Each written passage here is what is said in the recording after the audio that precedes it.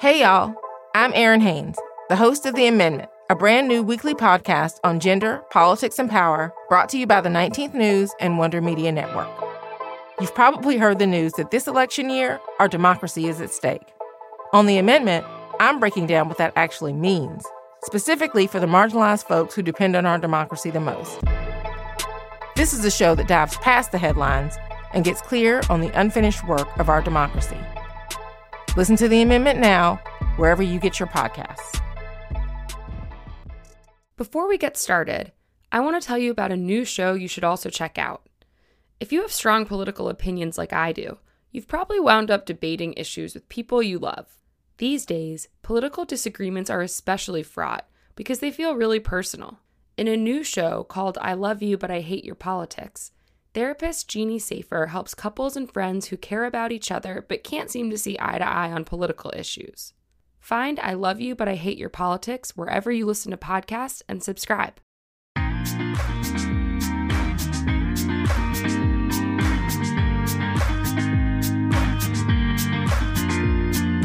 Hi, and welcome back to Women Belong in the House.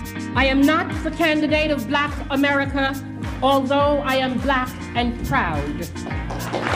I am not the candidate of the women's movement of this country, although I am a woman, and I'm equally proud of that. I am the candidate of the people of America. I'm your host, Jenny Kaplan, and I'm the co-founder of Wonder Media Network. There's a record number of women running for office this year. We're telling their stories. We're also digging into why there are fewer women in office and why often women don't want to run. We're bringing you stories of women who are on the trail and working hard ahead of November. This week, I caught up with many of them in the midst of their busy campaign schedules by phone, so I'm sorry for the less than optimal audio quality.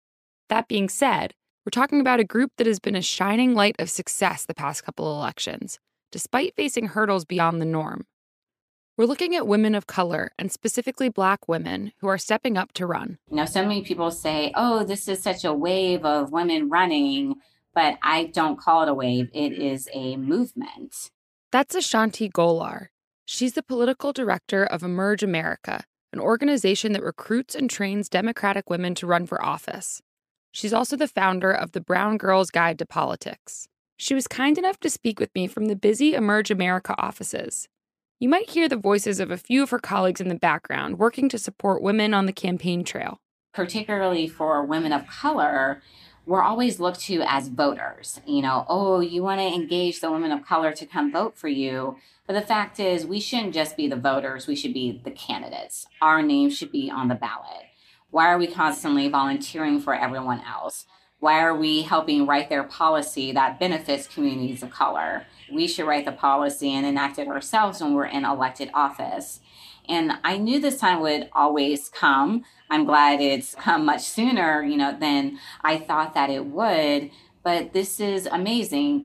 Here's Glinda Carr. Glinda's the co-founder of Higher Heights, an organization founded to harness the power of Black women to elect Black women, to influence elections, and to advance progressive politics. Well, I will say that a story that hasn't been covered is that although the 23 million Black women in this country are still underrepresented and underserved, over the last couple of election cycles, we have been inching along.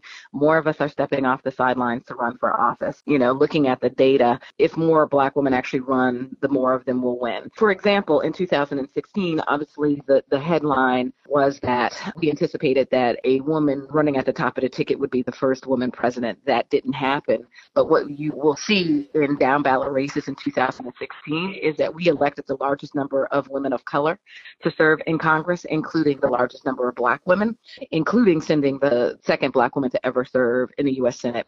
In 2016, we elected the largest number of Black women to serve in state legislatures across this country, including the first Black woman to serve in the Kentucky legislature in 20 years. This election is historic. People from all different backgrounds are stepping up to run. Here's Michael Latner with more. He's an associate professor in the political science department at California Polytechnic State University. We are seeing not just more women running, but we're seeing a more diverse set of candidates running than we've probably ever seen before. And so it is very hard to predict how that's going to play out. But in part, it reflects the changing political reality. One of the things I think we're seeing is this real cultural clash between what the President of the United States stands for in terms of his values and what he is advocating and, frankly, his history. And we're seeing a response to that. So the intersection of race and gender and class, we are seeing a response, both an inspired and an angry response to who's going to lead our country and how we're going to react to what happened in 2016. Let's look back on where we're coming from. 50 years ago, in 1968, Shirley Chisholm was the first Black woman elected to the U.S. House of Representatives. Here's Glynda Carr again. The barriers are still the same. What we have now is a different political environment and obviously a different way we communicate. But I think her legacy is one that inspires. She once said that you can't make progress whimpering and complaining on the sidelines. You make progress by implementing ideas. That is what we've seen for the many Black women who have decided to step off the sidelines. They have been at the forefront of being truth tellers, and in the spirit of Shirley Chisholm's leadership, have provided forward-thinking ideas and have stood in the gap to elevate the voices of their constituency, which oftentimes feel disenfranchised in our democracy. Claire Bresnahan English is the former executive director of She Should Run, a nonpartisan organization that aims to expand the talent pool of women running for office in the U.S. Now Claire's the project director for a strategy firm called Talk to Jess, which advises global brands on representation and inclusion. I think it's important for us to just step back into historical context, right? We're coming up on 2020 as the 100th anniversary of women getting the right to vote.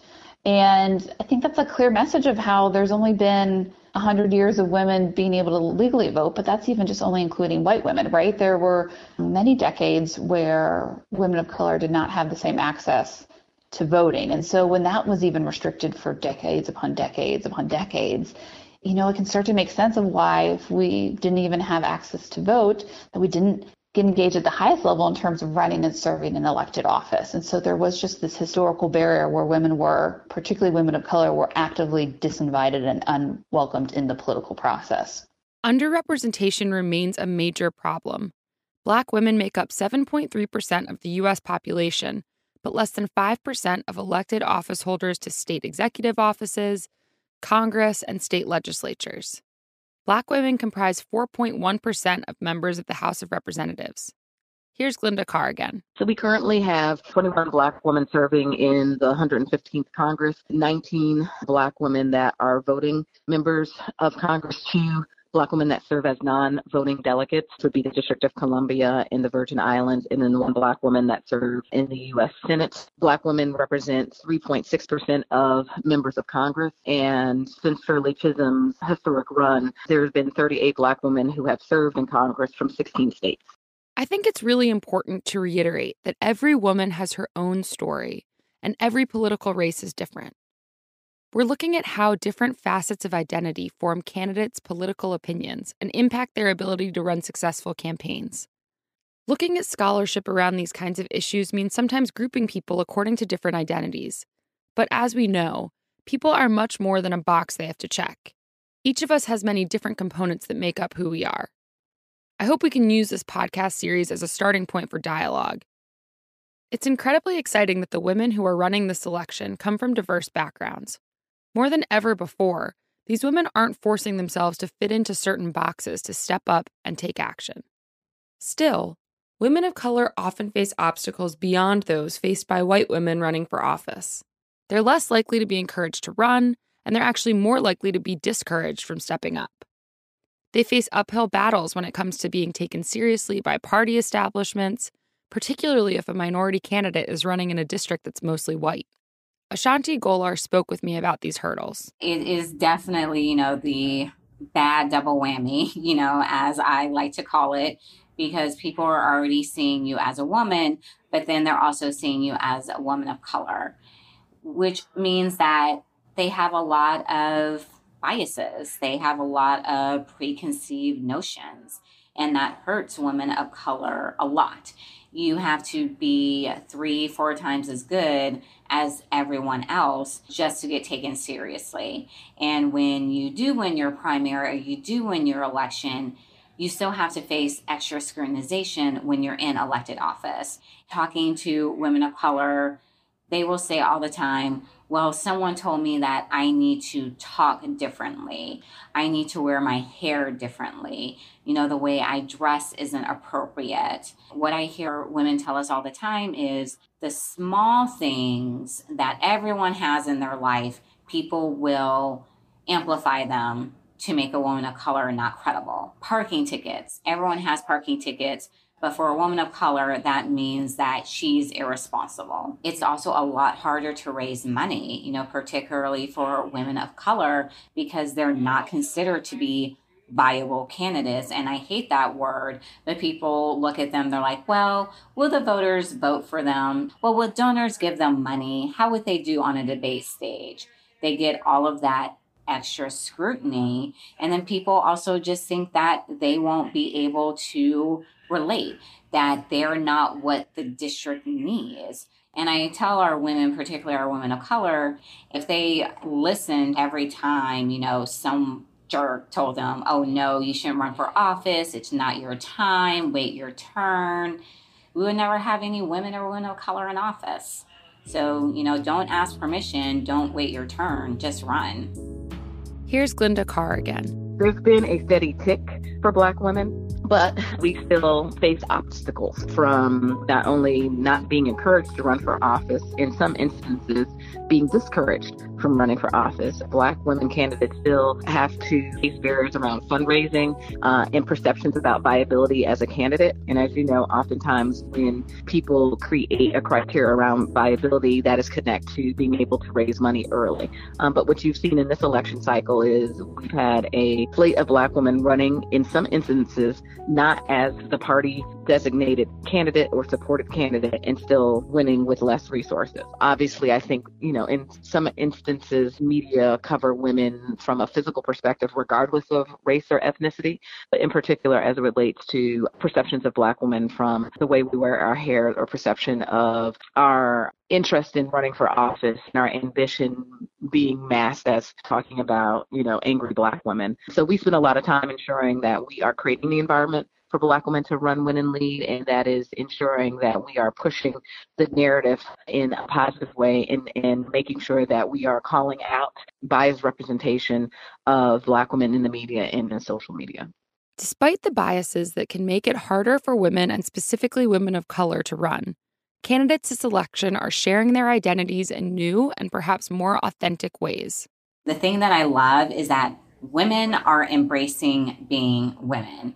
You have ads where women are breastfeeding. You have women openly talking about their experiences with sexual assault and domestic violence. They are talking about how being a woman will make them different from their opponents. And you also have people who are willing to vote for people that don't look like them. And this is something I argue about a lot now, because particularly when it comes to people of color, people want to say people of color can only represent people of color. They have to run in districts of color. And that is just absolutely not true. People of color have the exact same experience, knowledge, know-how to run for office, and they can represent people who don't look like them, because at the end of the day, you can find common ground with people. That brings us to our candidate of the week. The old school mindset might say that her age, her sex, and the color of her skin means she doesn't fit the part of a politician, particularly in her majority white district. But she beat 6 older white men in the Democratic primary, and she's outraised her Republican opponent the past 2 consecutive quarters. I'm Lauren Underwood. I'm a 31-year-old nurse from Naperville, Illinois, running for Congress in the Illinois 14th District. Lauren was born in 1986, 70 years after the first woman, Jeannette Rankin, was elected to Congress, and 66 years after women won the right to vote. I grew up in a town called Naperville. It's 45 minutes west of the city of Chicago, and it's like a classic suburb. My family moved here when I was 3 years old. Back then, it was much more of like a farming community that was transitioning to a suburb, not like a booming super suburb that it is today. And, you know, it was built around young families. My sister and I were enrolled in T-ball and the YMCA basketball league, and we would go to the country buffet with my mom for lunch and things like that. But it was just fun and nice. Lauren was always politically aware, even if she didn't always know she wanted to go into politics as a career. My parents have always been politically aware, meaning we always watched the news together and we'd get the paper and talk to us about it. I remember when I was in first grade, it was the 92 election, and we had like a mock election in class. And I remember being the only person in my class that thought that Bill Clinton was going to win. And that was like the first memory I have of politics, in that everybody else came from a family that had a different perspective. And obviously, Bill Clinton won that election, but I just remember being so surprised that everybody else's family didn't think that that was going to be the outcome. You know, I never necessarily growing up thought I was going to do this. If Beyonce existed when I was in elementary school, that's what I wanted to be. I wanted to be a singer like Whitney Houston, but dance. And then I got diagnosed with this heart condition the summer after third grade during a swim lesson. My heart started racing and ended up getting diagnosed, and, you know, would go and visit a cardiologist quarterly, and really just got inspired by the care that I received from that medical team. And over time, I learned about public health and decided that that was really where I would be able to have an impact. I was really attracted to the idea of helping communities and tens of thousands of people to have healthier lives. So that was something that I thought was amazing, and thought that nursing would be a nice entry point into that career. At the same time, in high school, I was appointed by our mayor to a local commission. He decided to let high school students get these appointments, and so I was put on the Fair Housing Commission in my town.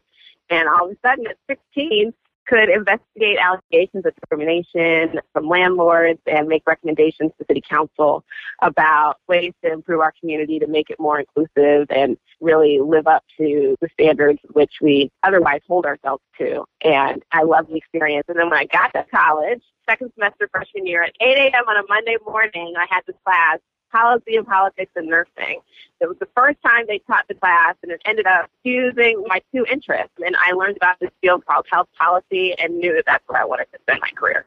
In college, Lauren interned for Senator Barack Obama and the Centers for Disease Control and Prevention. When she graduated, she got a master's degree in public health and a master's degree in nursing from Johns Hopkins University. As a graduate student, Lauren worked as a nurse, and she interned with the District of Columbia Department of Health.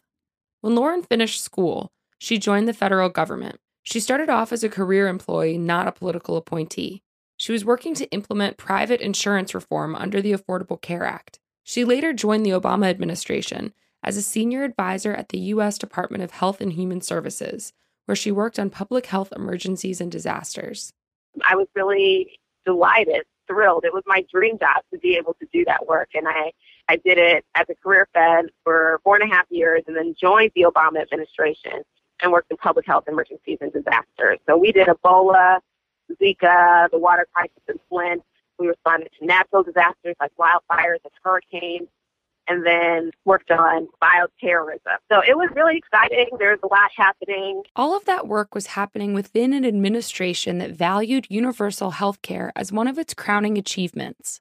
Lauren's not the only person who worked in the former administration and then decided to run. There are actually dozens of Obama administration alumni who are running for all different levels of office, according to the Obama Alumni Association.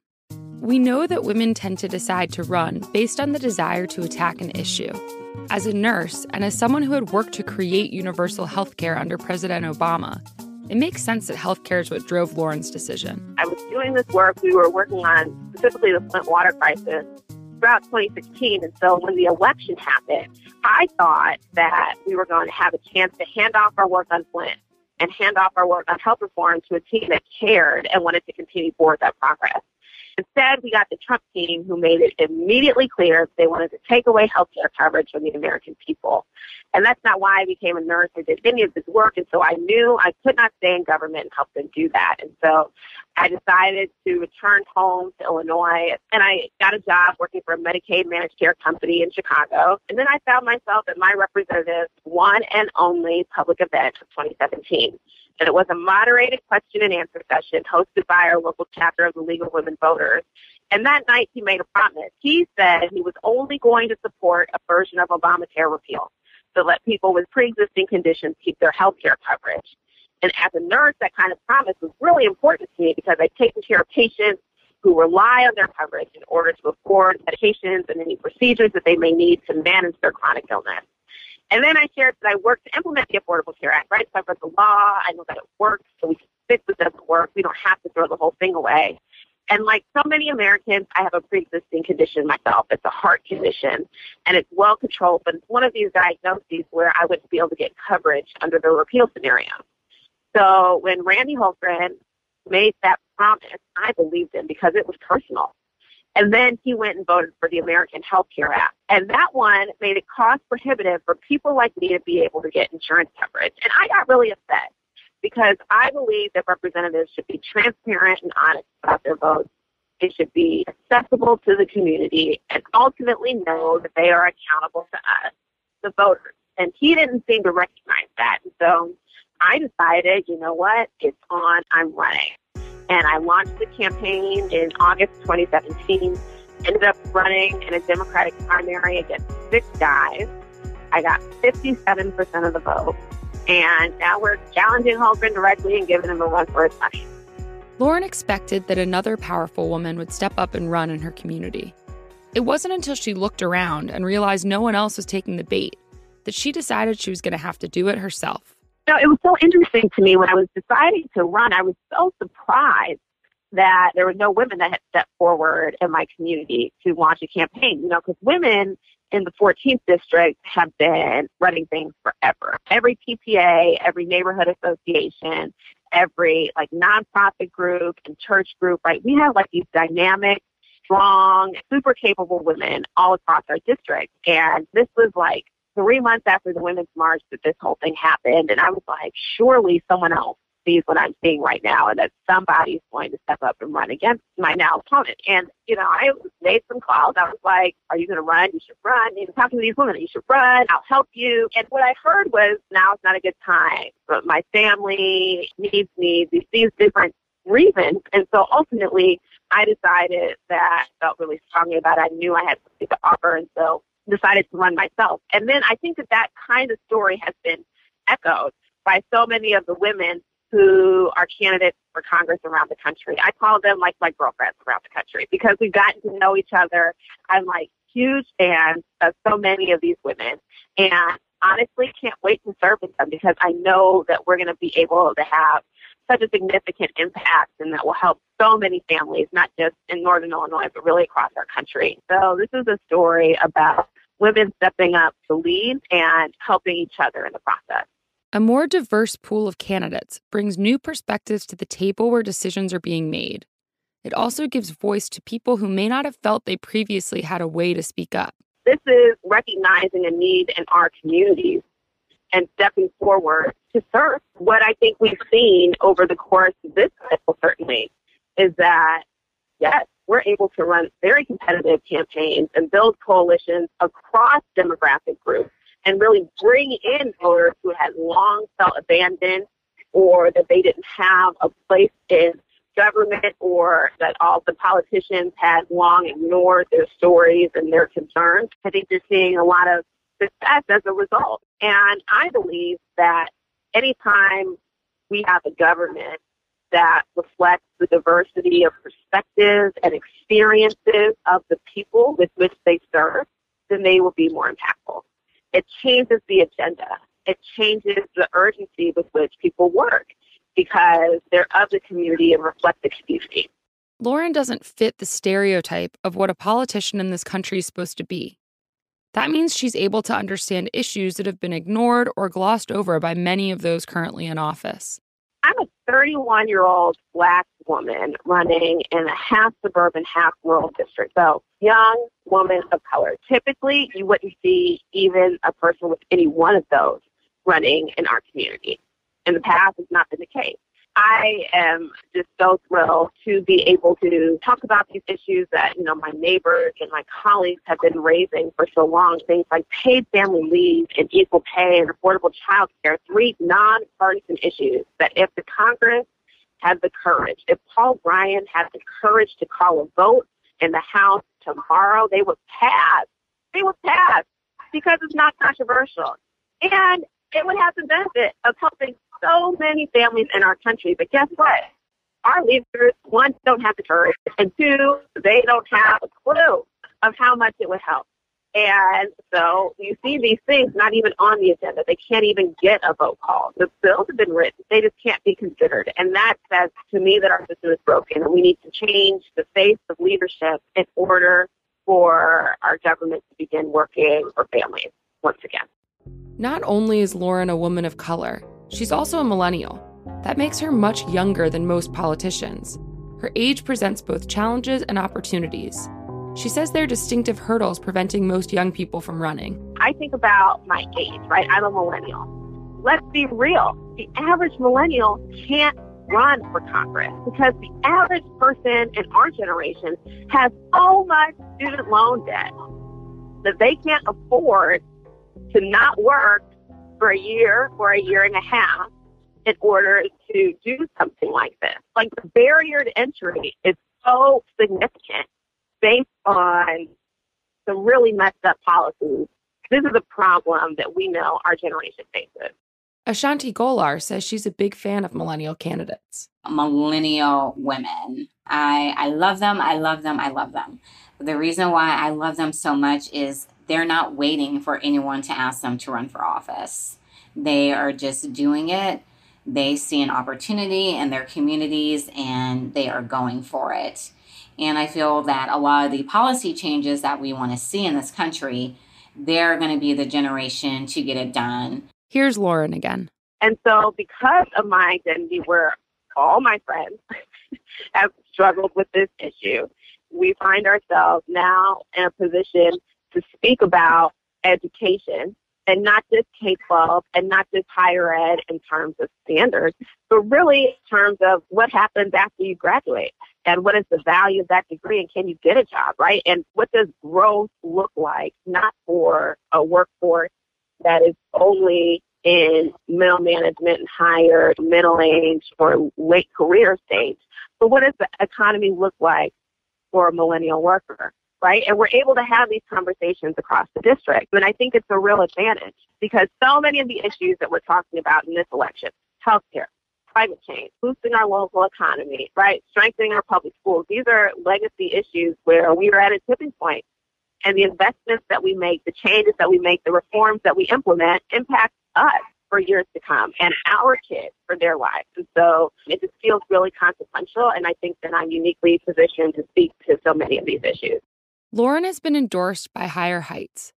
I asked Linda Carr to tell me more about what she finds so exciting about Lauren's candidacy. She's exactly what I think our parents want, which is you go out, you go to school, you volunteer, you excel in your field, and we aspire that we're engaged in our community. So here is a woman who went back home because she thought she could make a difference in her home state, in her hometown. So it's very exciting. I also think for Higher Heights, it's exciting because it shows that Black women can lead, meaning they can lead a diverse constituency. And in her case, not even a diverse constituency. She's running for a district that is dominantly white. She ran in a primary with the other challengers were all white men, and she overwhelmingly won, which shows that leadership transcends race and gender. So if you are, the person for the moment who is prepared, able, and interested in serving with a message that translates, that Black women across this country should be aspiring to run for office regardless of what the makeup of this district looks like.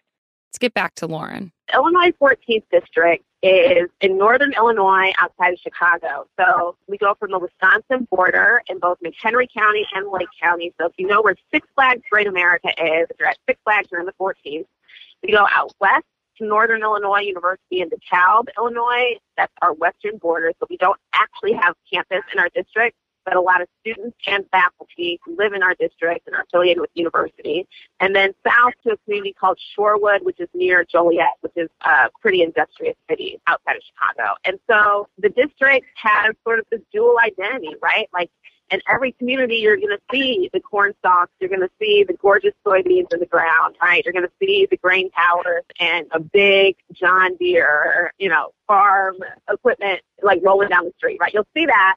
And then you also see the modern strip mall and, a massage and be in every strip mall. But it's big. It's 7 counties. It's a community where the average income is $105,000 a year. Most folks have gone to college. It's a district that's 80% white. It's 2.9% black. About 10% Latino, and the rest is Asian. Traditionally pretty conservative. It's a district that Trump got 49% and Hillary Clinton got 45%. And with that 45% of the vote, she outperformed Barack Obama in 2012, but Obama won the district in 2008. So it's a classic swing community. However, my opponent, this is his 4th term, Randy Houlton, was first elected to Congress in that Tea Party way in 2010.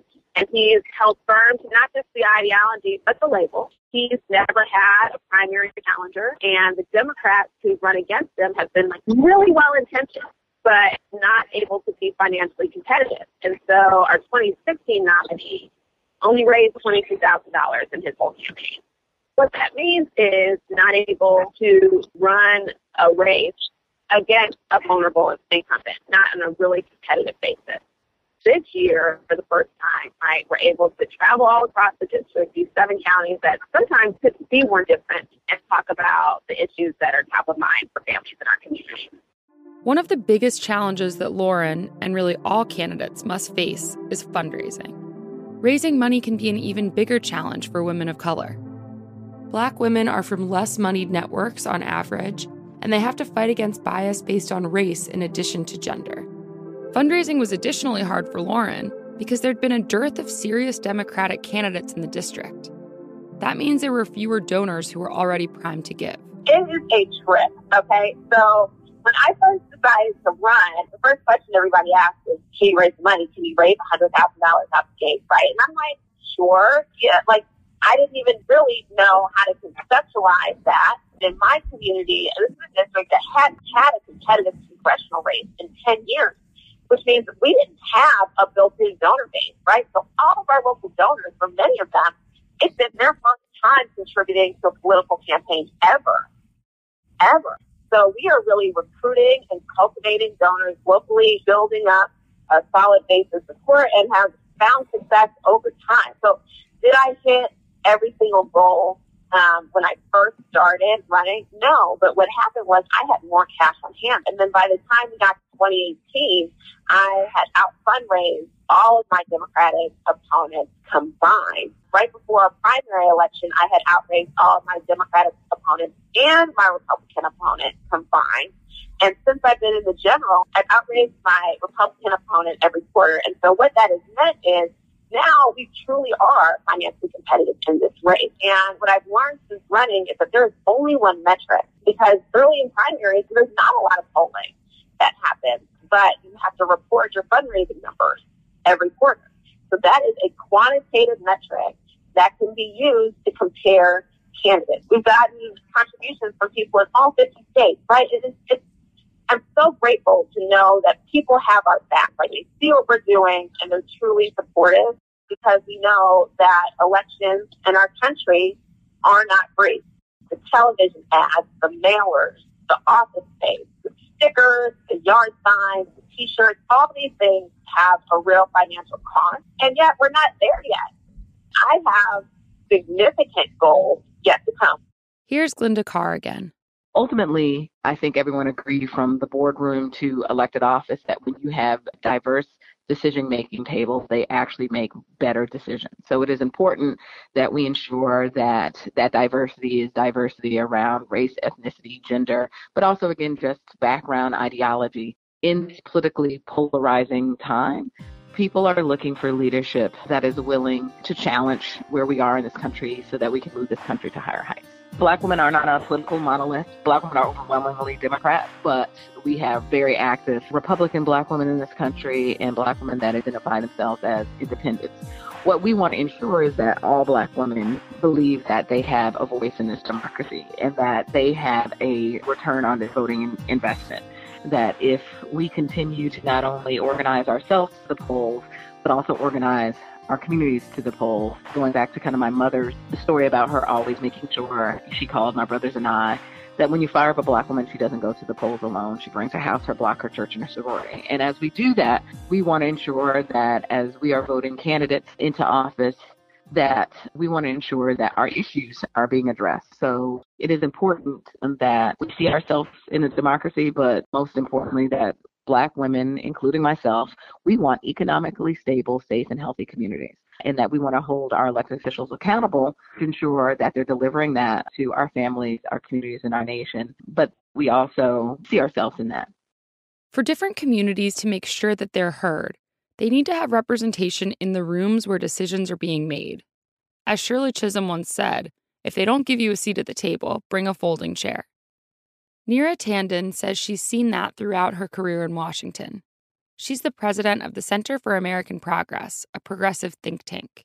Every person brings a kind of wide variety of experiences. I'm a short Indian woman of color, and I think every kind of person brings a unique set of attributes.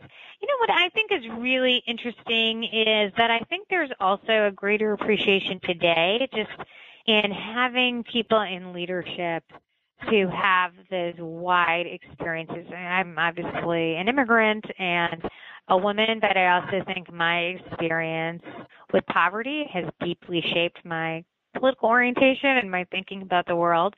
And I think what's important is to think of leadership from a wide variety of perspectives. So, you know, I'm excited about the number of women of color who are running, and there are people running today who are the first person in their families to go to college. And I think what is exciting about this time is that we're seeing a broad array of different kinds of experiences that can help make people much better leaders. I have a lot of different experiences that shape my thinking about the world, and I think that's really helpful. One thing I've really learned in Washington is that who makes the decision, who's sitting around the table making the decision, really shapes the policy, and that's why it's so critical to have a wide variety of experiences.